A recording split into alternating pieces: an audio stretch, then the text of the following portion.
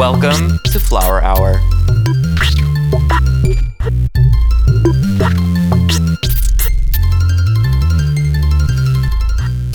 A podcast completely dedicated to baking.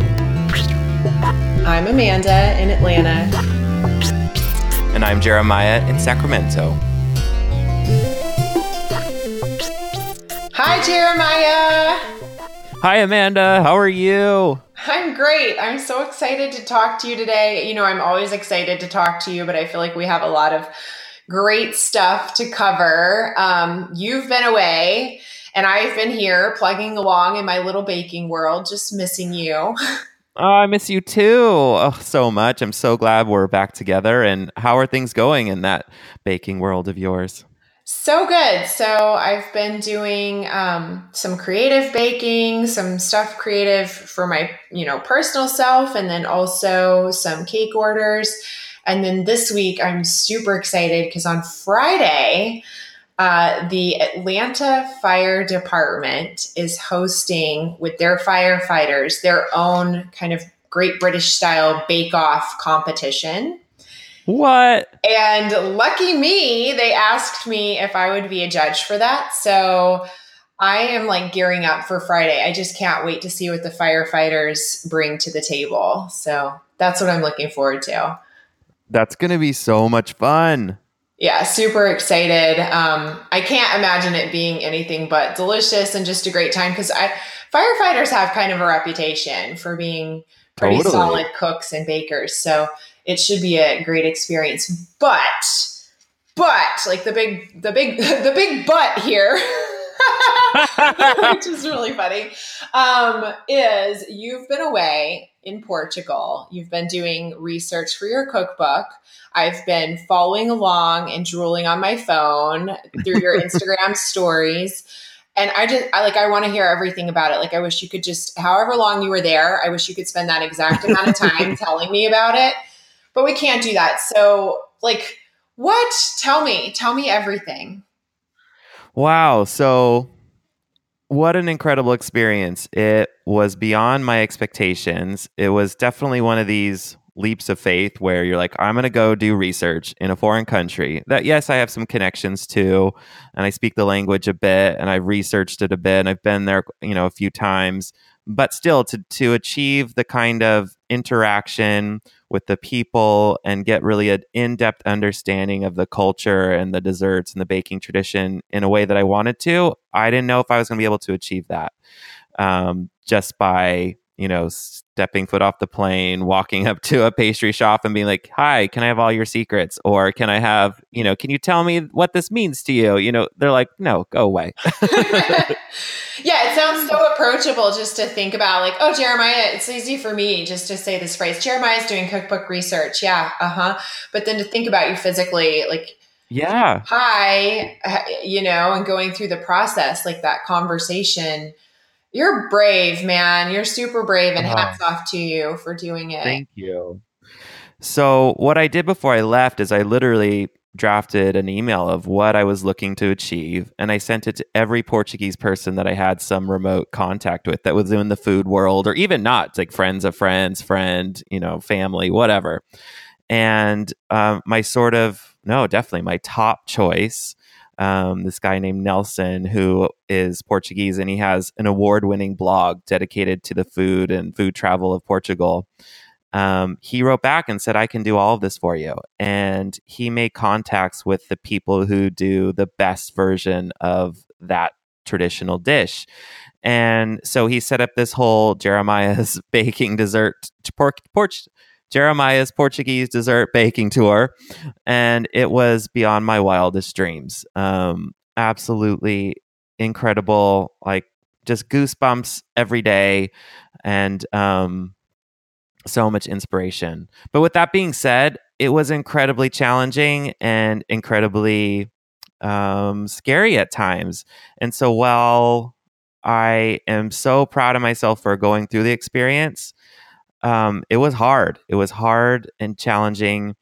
But what I want to say is that I'm in my mid 30s, and I think as we get older, it's really important to keep challenging ourselves to do things like this. I never even thought about it till I was on this trip, and to be like, wow, this was a lot to take on. And I did it by myself. And there were days where I was like, I just want to go home, even though I was in my world of like, this is what I love. This is what I want to be doing. I'm here, I'm in it. But I was like, I just want to be safe in my home, reading my cookbooks, and I'm so happy that I pushed myself to do it. And so everyone should pick some sort of venture when they can to challenge themselves in a way. And on the other side, you can be like, wow, I can do things, Does that make sense? Totally. I mean, I can definitely identify. I feel like 9 times out of 10, if I do something that I'm wanting to do, but it's really scary, I'm completely exhilarated and fulfilled afterwards. So I definitely understand that idea of like doing it, but it's easy to get into maybe like a rut even and just go, Yeah. like it's not like you're not baking, and there's so many very comfortable ways of baking, but Yeah. to push yourself to this like different level and kind of fulfilling a dreams are terrifying. Like Thank to try to you. make a dream come true is so scary. Yeah. I think that the things that mean the most to you are really scary, because if it doesn't mean much to you, it's like, yeah, I mean, like if somebody said, "Hey, do you want to go?" Well, lately my husband's been asking me if I want to try golfing. Well, I haven't invested my heart in golfing, so it's like, sure, what the hell? Why not? But it's not really that scary, but something that is so precious like this for you, I'm sure Yeah. is extremely scary, because you start playing out like, what if it doesn't work out, or what if they're not hospitable to you, or what if you get tricked, Yeah. or what if you try to make the pastry and you just look like a complete fool because maybe you're not going to do a good Yeah. job. But yeah, Absolutely. I think what you're saying is completely relatable, and like I said, I'm just so proud of you for doing it. I think it's Thank you. awesome. Oh, yeah. And that you hit the nail on the head. Once I was in these moments and meeting these people, the hospitality and the generosity was absolutely astounding. And the inspiration now that I've brought back with me is something I could never have gained here at home. And in this day and age, I really feel like I could write this book just by researching online, watching YouTube videos, reading other people's cookbooks about Portuguese food. And yes, I could create a book of some sort of quality, right? And read a lot of history and try to, make my own sort of conjectures about it. Being there and having these connections, these moments of touching the food, talking to the people, being in the land where it was born, you can't replicate that at home.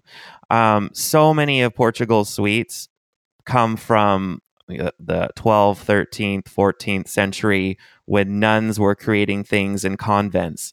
So I'd be in a pastry shop that has been making a sweet that's maybe been made since the 1500s, and they're like, "Do you want to go see the convent now where the nuns created it?" And I'm like, yeah."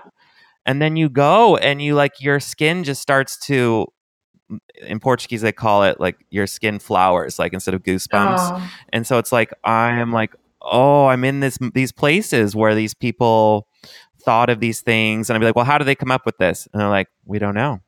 And it's these, you're just like, whoa, blown away by the creativity of people from centuries ago, and the fact that people are still honoring these traditions and promoting them. And then all of a sudden I have this small piece of it where I get to observe it, connect with them, and then honor them in my book. And truly, so I was talking to a lot of people, and it became very common that I'd explain my project, and I was like, I want to make a tribute to my family who came from Portugal, and then the people that came before that, and then to the country themselves. And then one of my hosts said, really, because food connects us all, no matter how crazy our phones get, right? No matter how crazy technology becomes, nothing will ever replace the act of sitting down with someone at a meal and sharing these things, which we've been doing since the beginning of a time. Do you know what I'm saying? Like, no one can take that away from our humanity. And that is so special and ancient and primal. And he's like, you're never going to sit down with someone you don't like and cook poorly for them, right? You're always going to do your best. You're always going to want to be welcoming. And he's like, you're really making a tribute towards humankind. Oh, And I'm wow. like, yeah, yeah. And I saw my place in this puzzle. And then also, I wasn't born in Portugal. I'm the great grandson of the country, if you will. And only half of me is. I'm only half Portuguese. But I was talking to another expert, and she said, when the Portuguese left their country, like for instance, they went to Brazil, and so many of the desserts in Portugal contain almonds. Well, they didn't have almonds in Brazil, so they had to switch it out for cashews or for peanuts. And she's like, you're going to do the same thing. You're going to take these recipes, and I mean, I'm not going to maybe switch out whole ingredients, but I'm going to gently do things for what's here in the United States. And that's also how through history, food history, things change, things evolve. And is brilliant. And then another example of that, which I loved, was I was learning how in these, hundreds of years ago, um, when a woman would get married, her mom would teach her to make some sort of sweet. And I thought, oh, that's really nice. She's going to learn something that she can make for her family that her family will enjoy. No, that wasn't it at all. It was so that she could sell something to support her family. Oh, It was an wow. actual means of survival. And so I learned that's why you can have the same dish being made in different areas, but with different names, because, maybe she would leave with her family, her new husband, and they'd move somewhere else. And, things would evolve, but it would be the same dish. But I love that the mom was thinking, what can I give to my daughter to support her, to help support the family? So all these little insights into the history and the world of Portuguese desserts that I just would never have gotten without sitting with these people and talking to them. Yeah, I can see it'll be a very different book than, like you said, it's not Yeah. that you would write a bad book if you just Googled it, but at least what I feel like too, you cannot substitute, kind of like you talked about, sitting down and connecting with people, and a phone can't do that. You also can't substitute these conversations that come to you, because sometimes you might find information that you wouldn't have Google searched. But because you're having the Yeah. conversation, that person's brain pulls out something specific for you that they want to share with you, that maybe you would have never found out just because you didn't type it in, you didn't know to search it. So it Right. seems like you got a lot of cool information and unique things that now it's your story to tell in more than just searched Yeah. it and reverberated what's already out there, you know? Yeah. Absolutely. Um, yeah, those questions, yeah, you think of, and like for instance, there's a lot of things that I'd sort of made my own conjectures about that were totally false, and it was wonderful to be like set straight, like because I thought, well, this must be because of this, and no. But it's interesting too. I would love to ask, well, what defines Portuguese baking or desserts in other countries?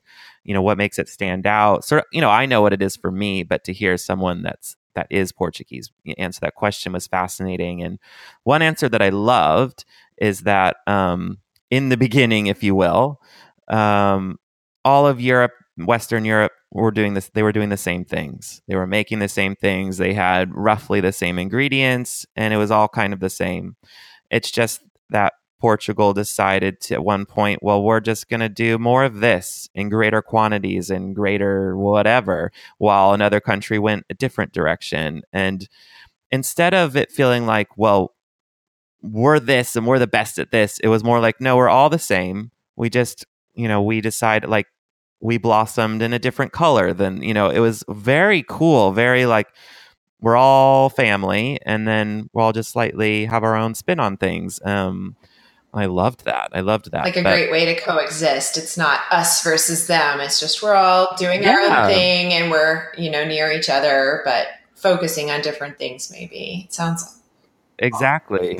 And it's fun to see how history influences certain moments that definitely make a turn, make the dessert traditions turn in a certain way. And I guess you would say, too, the biggest defining factor are the convent sweets, especially in the continent. So, what the whole story is that in the convents, the nuns and the priests would use egg whites to starch their clothing. So all their What? habits, yeah, I know, right? Oh, cool. Okay. And like the priest collars, and also they would starch like royal banquets tablecloths with all the egg whites. So they had all of these egg yolks left over, and you can't waste things in you just can't waste things. And then Portugal was one of the first countries that really started to grow sugar in their colonies. And so all of a sudden they had this huge influx of sugar, where sugar was available, but only really for the elite who could afford it. But now it was readily available, and the convents had huge access to it. So the nuns were like just coming up with all these desserts based on egg yolks and sugar. And I learned a lot of these nuns lived in, they call it, I don't know how to translate it exactly, but it's they enclosure. They weren't allowed to go outside of the convent, Okay. so they'd be protected. They'd be protected from people that could potentially abuse them. Does that make sense? It was Sure. for And their probably their safety. purity as well, like just protected Exactly. them completely. Yeah. So you can imagine, they're in this sort of building that they never get to leave, and they must have to be creative in ways to pass the day. And so in one of the most special days I had is in a place called Tentugal, and it's where they stretch dough paper thin. And I've made strudel dough. I've made haven't made phyllo, Philo. but what's the Yeah. other one? I don't know. I'm blanking, but so I've stretched a bit of dough over a table, right? But no, these people stretch it over a whole room on the floor. And I was like, how did they figure this out? And she said, we don't know. We don't know. Maybe what, and this is like 1500s. Maybe one day the flour and the water, they just had the right elasticity, and the nun stretched a little, and she's like, oh, that's nice. That stretched. I'll stretch some more. And something evolved, that is unbelievably amazing. So I'm going to make a video of the process, but they stretch this dough beyond tissue paper thin, and to see it done in such a huge way, it's incredibly impressive. And then they sort of wave the dough to get some air into it. It helps relax the gluten and stretch it as well in the center, and it starts to look like water, like ripples of water. And you just have this moment of being like, wow, the connection of nature, the connection of inspiration, of these moments that are beyond us. And food can be beyond just combining elements in a bowl and baking it. It's like, for me, it's like alchemy, right? Like taking these disparate ingredients and creating something golden. Um, and so, yeah, that was a really special experience, and to hear the genesis of it, and be there where it began is pretty remarkable, I like that it's so mysterious, the start of it too. Like, right? because it's not just like their mom did it, and because it's been going for so long, that part has in some way been lost. And at first, when you were saying sometimes they didn't know, I thought, well, that's kind of sad. But now the more you talk about it, I'm like, no, it almost makes it more mysterious and magical. And like using the word alchemy, like it's like, oh, it's so just I don't know, like magical. I think that's probably the Yeah. best way, but just very, very special. I saw in your stories them Hmm. stretching that dough, and it was completely mesmerizing. And I mean, truly, when you say like over a room, like it's like this large blank space. It looked like, and then Yeah. this full room. It made me think about as a kid holding the parachute, like in Yeah. class, like everybody would stand around and wave it, and the way that the dough was kind of rippling. I mean, oh, spectacular. I would love to see it in person. I can't wait to see the video that you put together. Okay, another bake that I have to know about. Yeah. There was one, and I'm sorry, I cannot remember the name, but it was egg yolks and I think sugar, and it was put into a machine. And you said that it was mixing for some kind of very long time. Like I want to Hmm. say it was more than an hour or like two. Yeah. Tell me about this. And then it was baked in this really special looking clay, Yeah. maybe vessel. Yep. So tell me about this one. I want to know. I'm glad you brought it up because everyone sort of agreed that the most ancient dessert in Portugal is this type of cake, and it's called pão de ló, which I don't really even know what that translates to. It's bread of something, but it's not bread; it's cake. Okay, say it again slowly for me, just because I Yeah. want to learn. So pão, pão, and Pow. you have to kind of get the it's a nasal sound like a ow, ow, Okay. pão Okay. de lá. Law, like LAW, the way we would say Yeah. law. Okay. Yeah, it's confusing Law. because it's LO, but it's there's lots of vowel sounds in Portuguese, more than we have in English. So yeah, Okay. so I'm pound gonna along. remember this. So okay, it's just all there's so many kinds of this sponge cake throughout the country, but it's always just eggs, sugar, and flour. And then the eggs can be either whole or varying ratios of yolks to whole eggs, etc. So this place I went to has been doing it since the 1700s in a very specific style. And they were doing it for the royal family back then. And they in the olden days, the ladies did it by hand. So can you imagine? So you get a huge ribbony sponge by hand. So they would, I mean, it's like in there. So I didn't get to see that. There are some videos on YouTube if you want to see, but they have these cool machines that basically whip the eggs and sugar for, yes, over an hour. And, it was incredible to see the machinery that was built whenever they figured out they could do that is still there today and still being used. And what was cool is it's been motorized now, but in case the motors break, they can stick a like a handle, and then they like winding up an old fashioned car. They Like can continue. physically turn it. Oh my Yeah, gosh. so cool. So two ladies doing it, and once the sugar and the eggs have been going for an hour, they sift in some flour, let it go just a tiny bit more, and then they scoop it into these paper lined clay vessels. And it's going into what would have been a wood burning oven, but now they have this giant heat gun that just heats the oven from this gun. It's Wow. very beautiful, and I guess it's just easier, more efficient than getting because it's a huge oven, huge.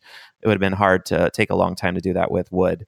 And so they put the dough with using their hands into the clay vessels, Yeah, and I then the saw they clay. just It's like kind of like cupped their hands and yeah, pulled it out. Like when you say scoop, of course I imagine like an ice cream scoop, but I saw in your story yeah. like they're just take their hand and like bloop, pull out the dough.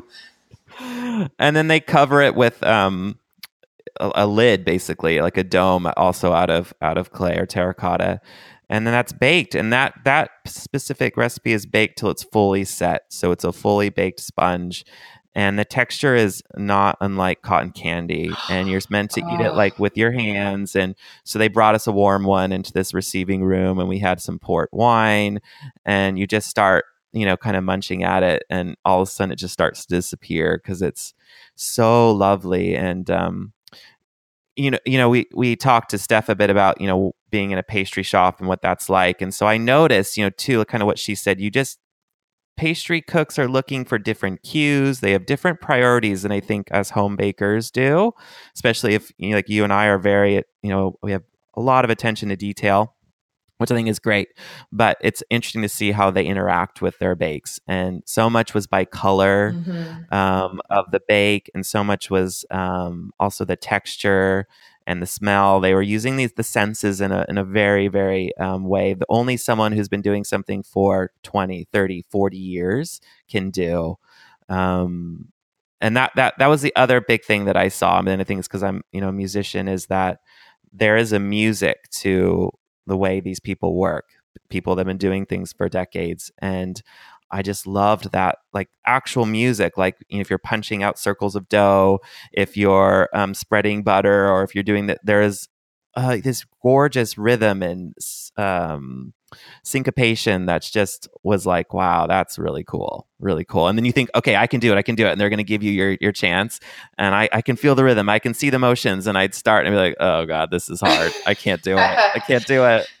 Maybe in a couple decades later, it'll just be supernatural. Yeah, because I feel like too, it's almost trickery when you see someone who's been doing something for 20, 30, 40, 50 years and it looks so simple, like even something like spreading butter and yeah, and you're like, yeah, I'm gonna do it, and then you realize your arms are not moving in the way that theirs do. It's just they make it look too easy. So okay, Yeah. well, I know we have to get to our guest here, but tell me one more thing. Tell me at least something else. I just want to know more. So one place I visited makes a type of cheesecake, and this cheesecakes are called queijadas, and they're made all over the country and in the islands, and they can also be something that's just made in that shape and not necessarily contain cheese, but and the shape is just kind of a small, kind of single serving tart or little tiny cheesecake, but not cheesecake in the American sense at all. But anyway, so I did go to a place that does use cheese, and they've been also making this since the, God knows, 1600s, something amazing. And the nuns created it. And a lot of the queijadas use a tin, right, where they'll put a base down of dough and then a filling, Okay. like a tart, like any very similar to what we would do. But this place was special because they would actually form the base by freehand. So there was no tins. So they took a circle of dough, and then they had these very specific movements once they put the filling in the center to build up the sides of the dough around the filling. And it had to have 7 pleats, and 7 was a number I came across many times in Portugal, and it's, I believe, connected to, they were trying to tell me, in I think something a bit religious, and also to constellate a constellation of some sort that I have to do more research on, but 7 was very important. And the filling was made of a fresh cheese that was, the milk was came from cows, goats, and sheep, so it had a really complex flavor, Interesting. and that's mixed with some sugar, some egg yolks, of course, a little bit of flour, and a little butter, and not too much sugar. So once it's baked, you still get that really cheesy flavor, but slightly sweet. I guess if you've had like a goat cheese cheesecake or a cheesecake based on a more stronger cheese, it's that kind of experience. And then it's adorable how it has its own little pastry case, and it's very crispy, and then the filling is nice and smooth, and they stack them in a special way to keep the pastry crisp, and then the ladies in the olden days would stack them on their heads and then go sell them in in train stations, and even they'd go to the beaches and sell them. So one of the ladies actually had done that. She was old enough to have done that and to hang out with her. Oh, one more thing is the ladies are adorable, hilarious. And the whole time they're making them, they're just talking about sex the whole time. Because why not? That topic translates in every country. They are teaching me, and it just, the innuendos as I was learning were off the charts. I was, even in Portuguese, I was blushing. Oh, I love it. So fun. So fun.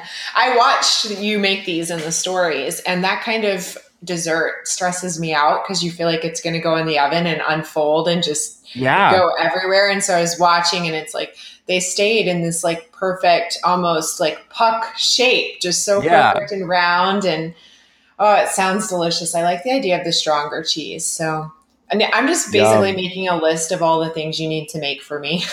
Yeah. So That'll be fun. Well, I'm so excited about our guest today. She is amazing, and a whole different area than we usually talk about, right? So we're going to talk about food styling.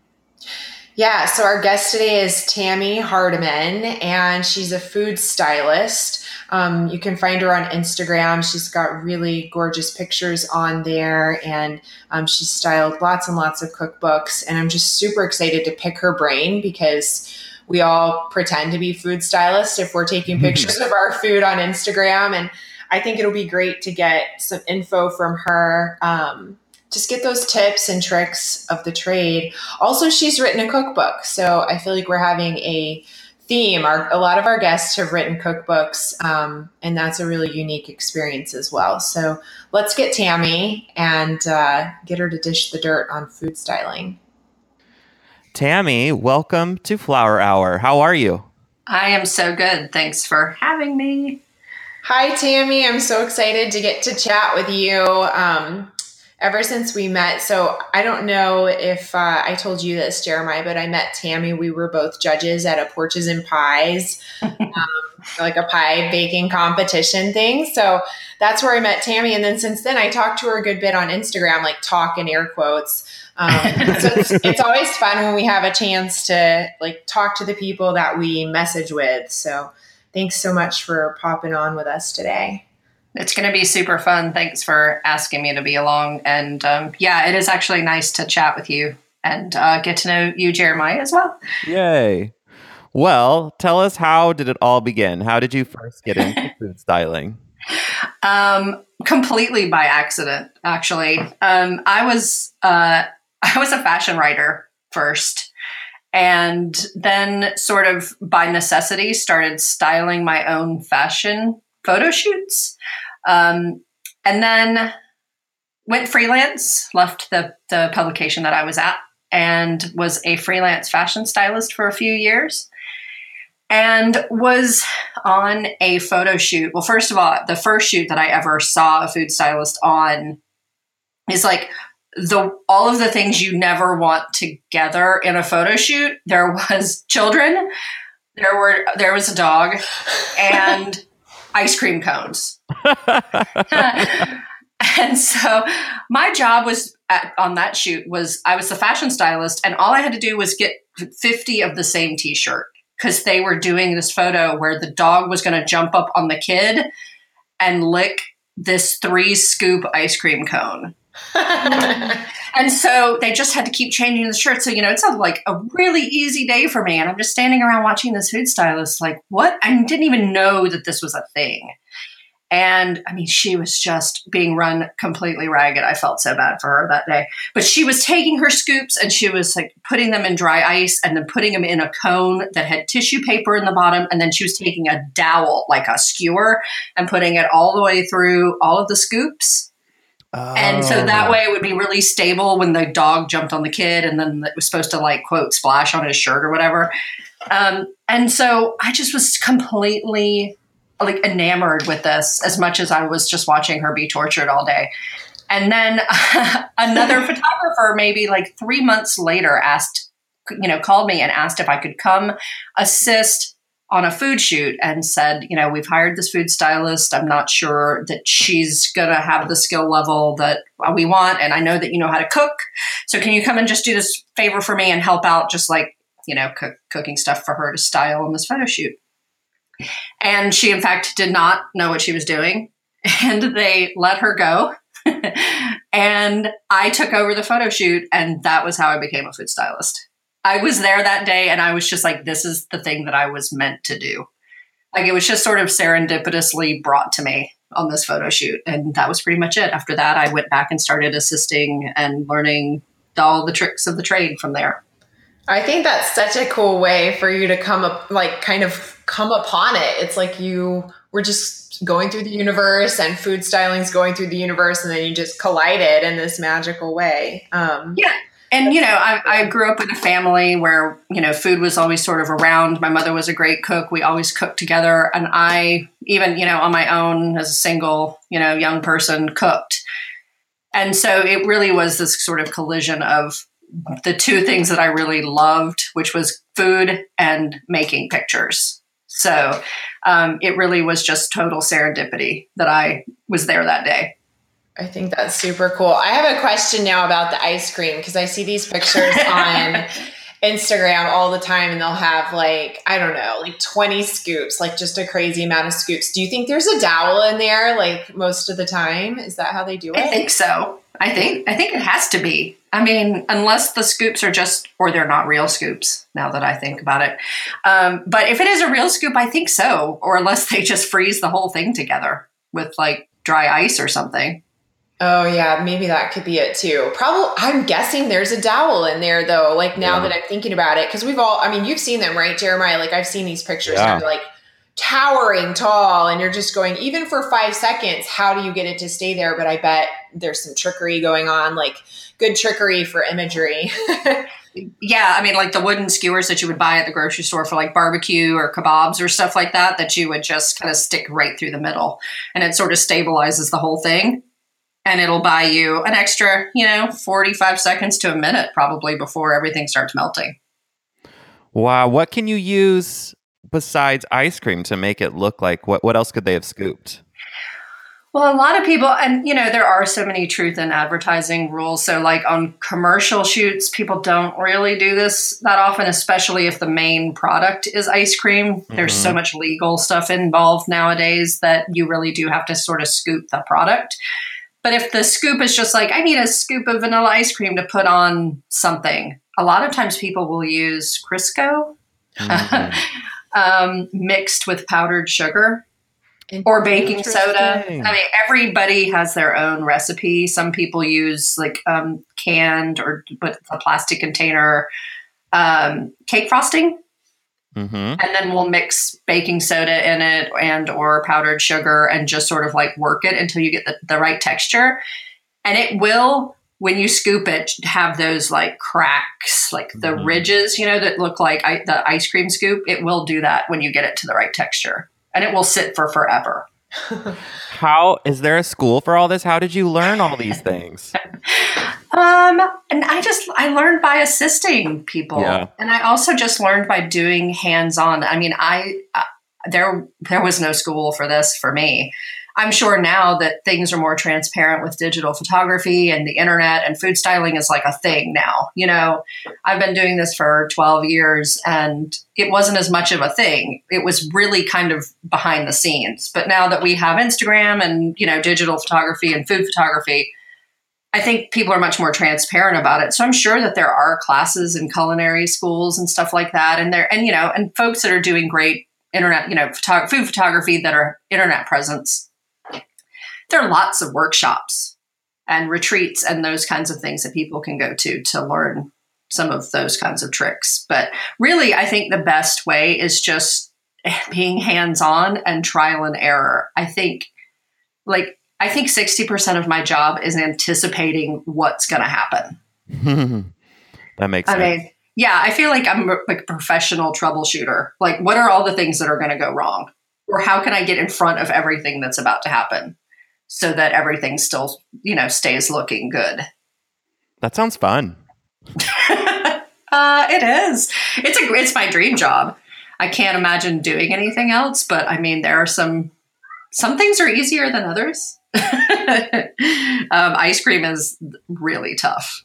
Yeah. Ice cream's really tough. I feel like it's like a ticking time bomb. Like you could get it and go, wow, it looks really perfect. And then you can't be like, well, I'm going to go take a quick bathroom break, reapply my lipstick, and then take a nice picture. And you come back and you're like, well, it did look great. So I feel like you said it sounds fun, and I'm sitting here going, that sounds really stressful. Like, I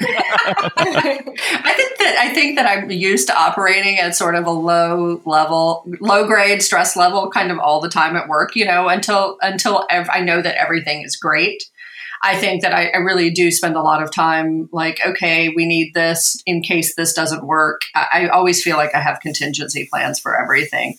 But imagine like trying to do this 20 or 30 years ago when there really wasn't digital photography. I mean, that's why food looks as good as it does now, because it doesn't have to sit around waiting for, in the old days, you would like take a Polaroid and, get your exposure right. Then you might have to relight something and move stuff around. And I mean, that's why plastic turkeys existed for so long in advertisements. And that's why people used fake ice cream, because it just needed to sit for so long. And so now that there's digital photography, you can redo things over and over again, relatively cheaply and quickly. And it makes and food photography has gotten so good because of that. Yeah, that's really interesting to think about the arc and how it's changed because of the equipment. And then you mentioned Instagram too. I'm always curious, just myself. I mean, I'm always taking pictures of my cakes and other bakes and putting them on there. Yeah. And I'm like, I hope that the food stylists of the world that may ever happen upon my page aren't cringing too badly. And I'm always kind of curious, like, what is it like as a food stylist, as a user of Instagram, when you're clicking through the pictures? Is it painful, or do you wish you could help people, or are you happy? Like, what is it like from your eyes? I mean, I think that, the magic of Instagram is that you can kind of curate the things that you want to see. I mean, if you hit a hashtag and go through things, there's a lot of dismal food photography out there. I mean, there's a lot of bad food photography, but I don't know. I think I'm still happy that people are documenting their food. I think it's really interesting to see food from different parts of the world. So I'm not that judgmental about it, I guess. And plus, the people that I follow have a certain aesthetic about, the photos that I like to see, and everybody's is different. I don't love to see the super dark photos anymore, like where it's like dark surface, super rustic and like bordering on like rusty and scary. And it's so dark that you can't see the food. Like those aren't the images that I like to see. I guess it may be an occupational hazard, but I really want to see well lit, pretty food. And and the subject, I like seeing food of all types. I don't really, I don't think that I've ever, well, that's not true.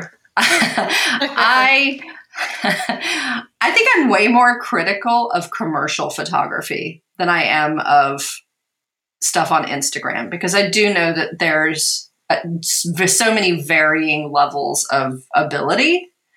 But I am like the fake Ice Cube police on television, like on TV commercials and in ads. They all, for the most part, look terrible. And I'm always just incensed that I can tell that it's not a real Ice Cube. My husband just rolls his eyes at me. I'm like, that Ice Cube in the Di Serrano ad, that's not even real. This is cracking me up because I didn't even realize like there were real and fake ones. And like, even when you mentioned truth in advertising, like this is all a new phrase to me that like I haven't ever heard of these thoughts. And so like ice or anything, I'm just going, I'm going to try to like see if I can spot one now. Now you won't be able to unsee it. Oh, that's the thing.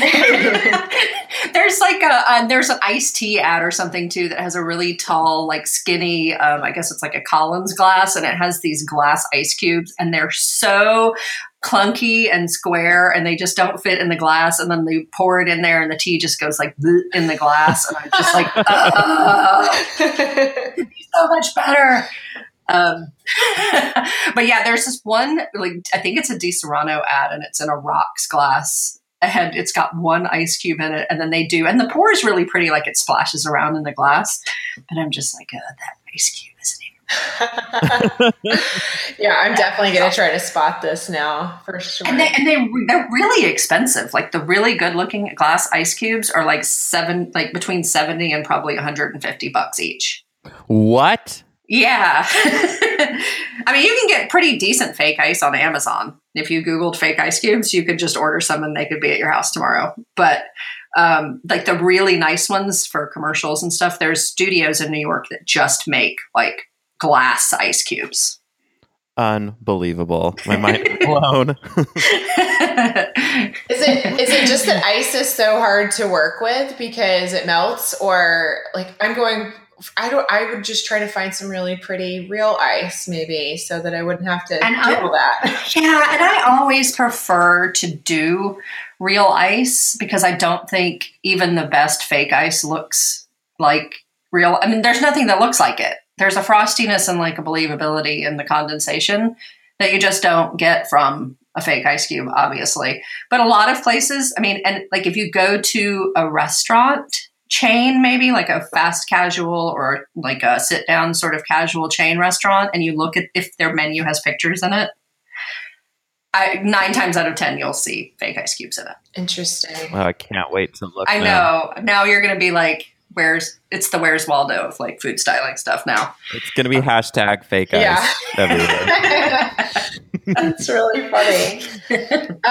Okay, so on the Instagram topic, we got a bunch of questions for you from Twitter and from Instagram. Oh, no. And one person on Instagram, her screen name is Oh My Doodle, and she said that she has really low light in her kitchen, and it's just like terrible. And she wanted to know what tips you would have for somebody who has low light in their kitchen.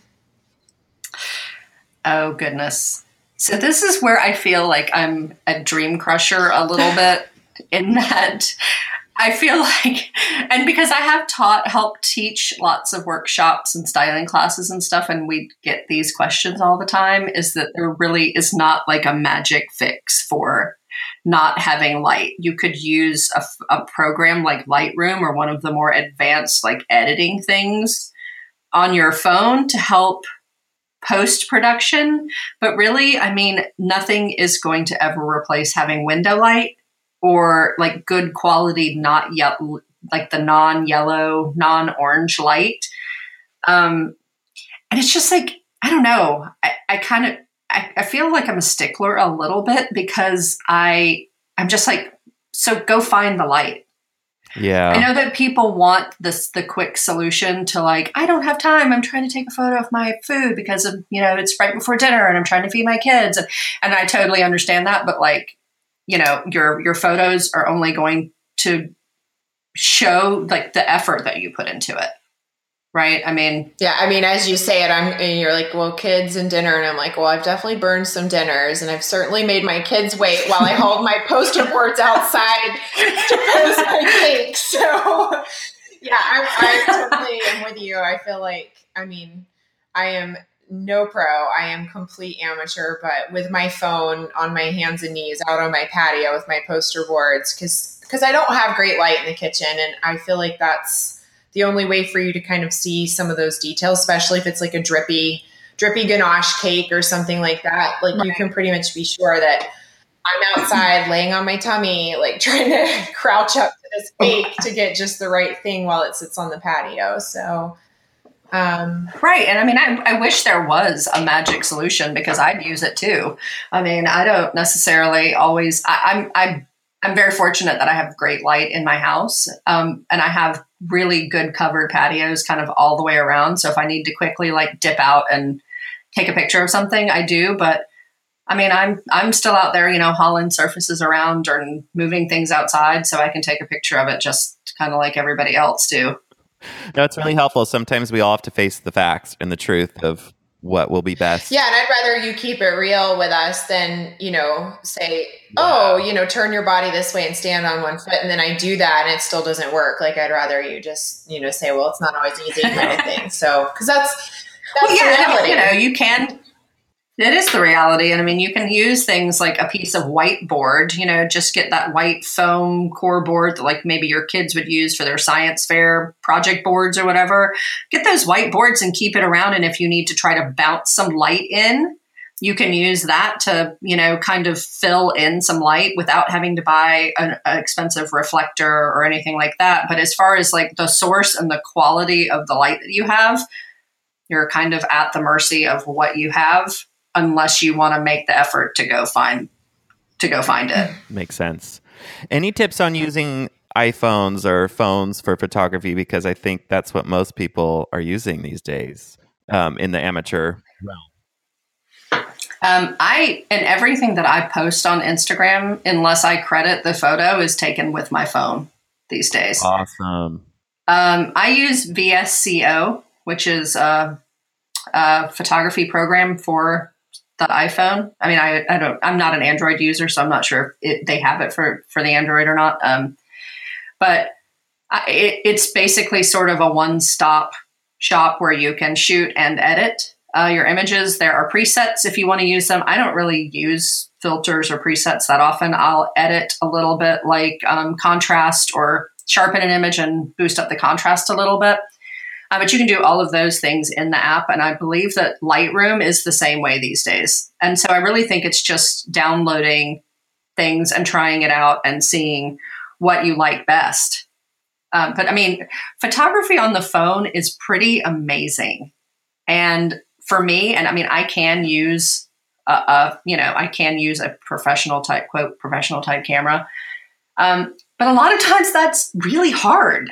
And I don't have time for that, like I don't have time these days for that either. So I just made something for lunch that I'm going to post this afternoon. And I have a surface that I'm about to pack in my car to go on a photo shoot.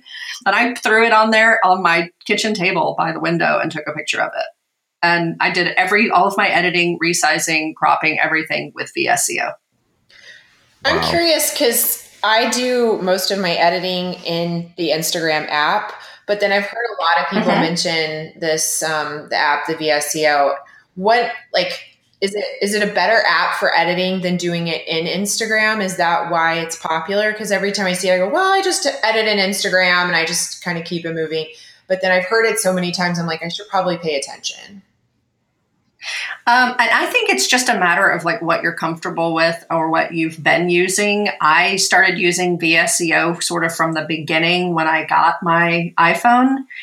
And so I'm really comfortable with it. And it really does have lots of tools for editing. You can really do some like nuanced editing with VSCO. You can crop, you can straighten, you can do straighten, you can do small moves. And I don't really do anything in the Instagram app besides just post it. So I haven't really used it as an editing tool. I don't know how to like say if it compares or not, but VSCO, you really can do everything just within the app. I mean, I think it's worth downloading and trying for sure. Yeah, I like this kind of thing. So I'll at least download it and play around and see if, there's some things that I haven't been able to do before. Okay, so another question that we have for you. So at Really Into This, and they're on Twitter and Instagram, they wanted to know, how has your styling evolved? Oh,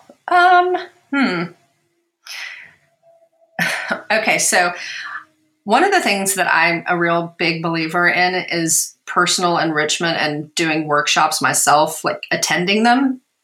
And I constantly am on the hunt for things like personal enrichment or classes that I can take or workshops or retreats to go to kind of disconnect from the styling that I do for my jobs. And explore in a place where there's not any judgment, there's no clients, there's nobody there with any expectations.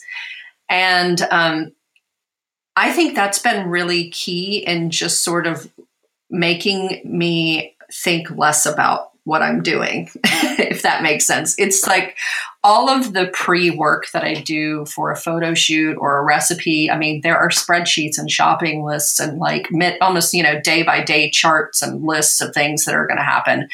I'm about to go on a cookbook shoot and there's 101 pages of recipes and a corresponding spreadsheet, grocery lists and everything.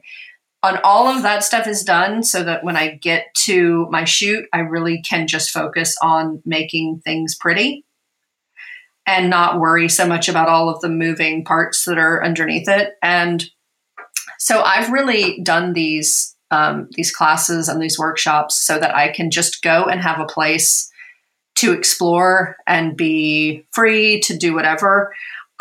A lot of the stuff I post on Instagram is really just stuff that I do as personal projects or that I do for myself, cooking lunch or cooking something at home. I constantly work on my craft. And I think that's really important. And I think that if you don't do photography or if you don't do styling for anything but your work, I think then it feels like work. And I just really love now that I feel like I have the freedom to see a recipe and just sort of go with my instinct and not second guess myself as much. And I know that sounds a little bit like, I don't know, like a self-help food styling guide or whatever. But I will sort of going back to the point of my talking about these workshops and stuff. I think the most pivotal moment in my food styling career was I went to a workshop by a photography pair, a husband and wife duo named Gentle and Hires. And they've been in the photography business for a long time. And they are people that I admire their work tremendously. And I had the opportunity to go to a workshop that they did in Washington. And to see the confidence in their own taste and their abilities, and to just let themselves go and to make art and to make things pretty was like the biggest shift for me in my work. That was about 3.5 years ago, and I cannot recommend it enough to anyone that's interested in food photography or in styling. I was actually the only stylist there; everybody else was a photographer. But it was life-changing, and at that point, I think I really just I just let go of some of the things that I worried about all the time, and I think immediately my styling was, quote, better. But I guess by that, I mean to say that it just like made me happier. I love that. I like the idea of like giving yourself that space to play and then kind of becoming more free and it actually making your work better and like maybe just making you happier either way. But yeah, it sounds very special. Yeah, it was pretty remarkable, and you can follow them on Instagram too. I can send you all the links, and you can share them if you want. Their work is amazing, and but just finding somebody whose work that you admire or are interested in, or maybe it's the complete opposite of what you do. I kind of always push myself. I've always been this person, even when I was in fashion styling. I always did personal projects, and I think that's really important too. To just work outside of your work and explore things. And I can't tell you how many times I've shot something and I just was like, that didn't work. Okay, great. But it wasn't on set. It wasn't for a client and there was no pressure. And I learned, it was a learning experience for me. I can really identify with that as doing cakes for a business. And that's kind of new for me only the last year, but I love doing them, but I definitely find if I don't have some time to do some of my own baking, it becomes a little monotonous. So I have to like throw in those just play cakes or play bakes where I just test out ideas. And like you said, I don't have to necessarily worry that it's not going to work out because I don't feel like it's the time to fully play when you're baking for someone who's paying you. So I very much identify with that. So you bring up such great points about learning to follow your instincts and connecting to these moments that really align yourself with what feels right, and that can bring creativity. But for people who are still finding that, how styled is too styled, or is that possible? Kind of, what's your take on that? Oh, goodness. I really like food that feels lived in. Mm-hmm. And that's, I think that's my personal style and my personal type of food styling is that food that's pretty, but is not too stiff, that feels like it's lived in a moment a little bit. I don't respond personally. I don't connect to things that are perfect. Okay. Like I always want to see the piece of cheesecake or a piece of pie or something that's got a fork pulled out of it or a bite taken out or something that's got, shattery crust or something like that, because I feel like it then connects it to a moment and makes it feel lived in. And I think those small details really take your food styling from a very stiff sort of advertising type food styling to something a little more editorial and more lifestyle. I love that. I'm always kind of looking at things from like kind of just from further back, like, okay, is, the colors and the blocking and just sort of as a piece of like visual art versus a moment in time that's food's being enjoyed, which is definitely why I love food. So thank you. That's really going to sit with me. Well, yeah. And I think the best food photographs, even if it's just a shot of what you would call a hero bowl or dish or something, get that full shot of it perfect and then put a spoon in it or put your chopsticks in it or put a fork in it and twirl it around. And then, work through a couple photos where, you've kind of lived in it, and some of it's taken out so you can see maybe the bottom of the plate or bowl or whatever. And so I encourage people to try to work through versions of things, like get the thing that is like the safe photo. Got it. Mm-hmm. And then just spend an extra 10 or 15 minutes. Most of the time when I would do work on a lot of cookbooks, we'll do the safety shot, the one we know that they're going to like. And then we spend another 10 or 15 minutes or 20 minutes working through versions. We'll put a napkin in, we'll unfold the napkin and set it to the side. All of these things are sort of these like small subliminal clues and cues to the fact that, this is like living in a moment and that there's like real human interaction with this food. Yeah, I like that a lot. I feel like to me, that's what makes the food more craveable. Like if it just looks like a museum piece, I'm like, oh, that's nice. It's pretty. But when I see, like you talk about twirling a noodle or a bite out of something, I'm like, now I really just like, I want to climb in there and eat it. So, which I think is, probably what we're after. So, I do have one more question from listeners. Okay. It's from Fraulein Steve on Twitter. And he says, I don't have an eye for making things look beautiful. My bakes are always delicious, thankfully, but they don't have the panache I see elsewhere. Where do you start with trying to develop your style in baking? Are there books, TV programs, or is this just an inborn quality that I will never have? That last question makes me feel so sad. I know. No, Fraulein Steve, you can do it. And I mean, as far as baking specific, I mean, you two can probably make some suggestions as far as like things to reach to for inspiration. But I have to say that I am, and I always have been ever since. Well, the reason I became a fashion stylist is because I used to save my money to buy Italian Vogue. When I was like 11 and 12 years old, my mom would take me to the bookstore and I would buy Italian Vogue. And I've always been a voracious devourer of imagery. And I've always loved magazines. I have probably 400 cookbooks at any given time. I'm constantly seeing what's out there, what's changing, what food and photography in different markets looks like.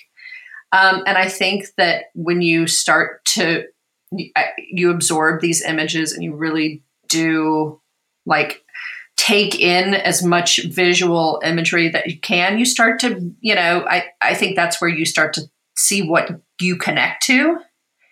And I know that this sounds, it's hard because like not everybody has the time to just like, flip through a magazine or like go through 10 cookbooks in a stack, which is what I do when I'm not working. But I think that you start to see the things that connect to you and the stuff that you're drawn to. And then I think it goes back to really just allowing yourself to experiment and either succeed or fail. And I know, and this is the answer that nobody ever wants, because I feel like in workshops and classes that I've done, everyone wants a quick fix answer. And unfortunately, I don't think there is one. I think that as you, sort of quote, curate your own style, all of those things, your ability and your personal style and your comfort level with your work or your baking or cooking comes from time and experience. Yeah, it's just a process, probably. I know for me, one thing I would have to add here is I feel like for me, when I went to school for a short time for art, and the critique process was really cool because before I would look at things and like them or not, and it made me bring a lot of things that were just kind of subconscious of the reasons that I didn't like them or did like them kind of into my forefront of thought. And so I've tried to approach baking that way in a lot of ways. Like I'll be scrolling through Instagram and there's something that I really love, and I'll try to take a pause and I'm like, well, why do I love it? Because otherwise I don't really know why I like it. I just go, oh, that's really nice. And then I start to take it apart. I'm like, do I like the color palette? Do I like the techniques? And if it's the technique, then I'll sit and try to practice that technique. And maybe I might do something 20 times and scrape it off. Like, this is not a cake for customers. So customers are listening. I'm not doing this to you. But, if I'm just practicing, it might be on a sheet pan or something, and just pipe, scrape it all back into the bag, pipe some more. And so I'm totally with you. I feel like it is kind of that practice. And then sometimes you still have like royal flops, and it is what it is. So that's my thought about that. Yeah. And I think, you know, I still collect hard copies of magazines and books and things. And, you know, from a magazine, I will completely take a page out. I have a board in my office that I pin things to. And to your point, like sometimes it's like, oh, I really loved this color, or, oh, I loved that this top of this sandwich bread wasn't on, like they styled it this way. And I don't, you know, I always keep things for specific reasons. And I mean, and I guess that's what Pinterest is these days. And I think that having like, I have probably 30 secret Pinterest boards of different things where I've like collected an image, and I'm like, okay, well, I really liked the way this plate or this was on a board with some paper on it versus a thing. And having this sort of, you know, library of inspiration. That's so helpful.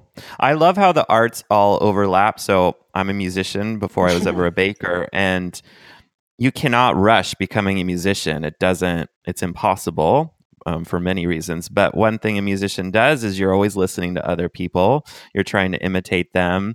And then that's how you find your own voice, is by trying on other people's voices for a moment. And all of a sudden your voice emerges. But it just totally aligns with what you're saying, that you have to be part of the process, fully engaged, looking at other people, other masters, and then experimenting and seeing what resonates. So thank you so much. And people feel weird about saying like, I've taken this inspiration image, or I liked this person's whatever, or I liked the way they piped this on this cake or whatever. But I mean, we've done, you know, I've done several, like I said, you know, workshops and classes and stuff. And I can show you I can show 5 people how to do something, and then give 5 people all of the same ingredients and the same tools, and all 5 people will do it differently. And just because you're inspired by one particular source, I don't think, like, you know, to your point, like you're just being inspirational and copying something, or totally not the same thing. All right. So I know we like really hit you hard about food styling. So I was like, let's finish off with a lighthearted question, because we are all about the baking, and often baking is sweet. I was curious, what dessert do you like to eat on your birthday? Oh, man. Oh, this is hard. No, it's not. It's easy and fun, Tami. This is actually maybe the hardest question you've asked me. I love that. Gosh, I love mint chocolate chip ice cream. So any sort of like, I think my dream would be an mint ice cream cake. Oh, that sounds so good. That would be my dream birthday cake. I love ice cream. I love cake. I love cookie, like an ice cream sandwich. Oh, a mint chocolate chip ice cream sandwich cake. Can I have that? Yes. It's your birthday. You can have whatever you want. Sweet. That's what I want. That's totally what I want. Thank you so much for spending this time with us. It was incredibly helpful and inspiring. Thank you so much, Cheryl. This was super I fun. really appreciate it. I learned a lot from you, and I'm sure I'll keep learning lots and stealing inspirational ideas from you on Instagram as well. Absolutely. Likewise. Thank you, Tami. Talk to you soon. Be sure to subscribe to Flower Hour on iTunes or SoundCloud. And if you're enjoying your time with us, leave us a review. We'd appreciate it.